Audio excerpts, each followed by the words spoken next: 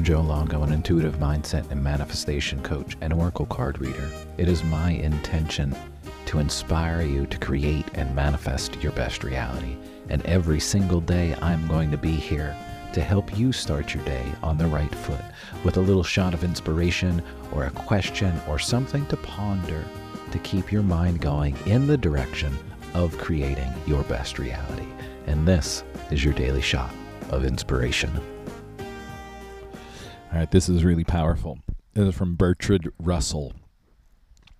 Time you enjoy wasting was not wasted.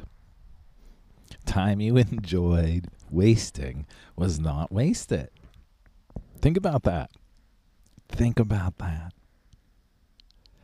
So many times, you'll go out, I'll go out, we'll have a great time, right? We think everything is awesome, and it's like, oh, man, I just wasted time. I didn't do anything. But you did. You enjoyed yourself. You had fun. That's not wasting time. We think that having a good time is wasting time, which is silly. We need to be able to have space in our life, my friends, to have fun, to waste time. And yeah, get ready. I'm going to say this.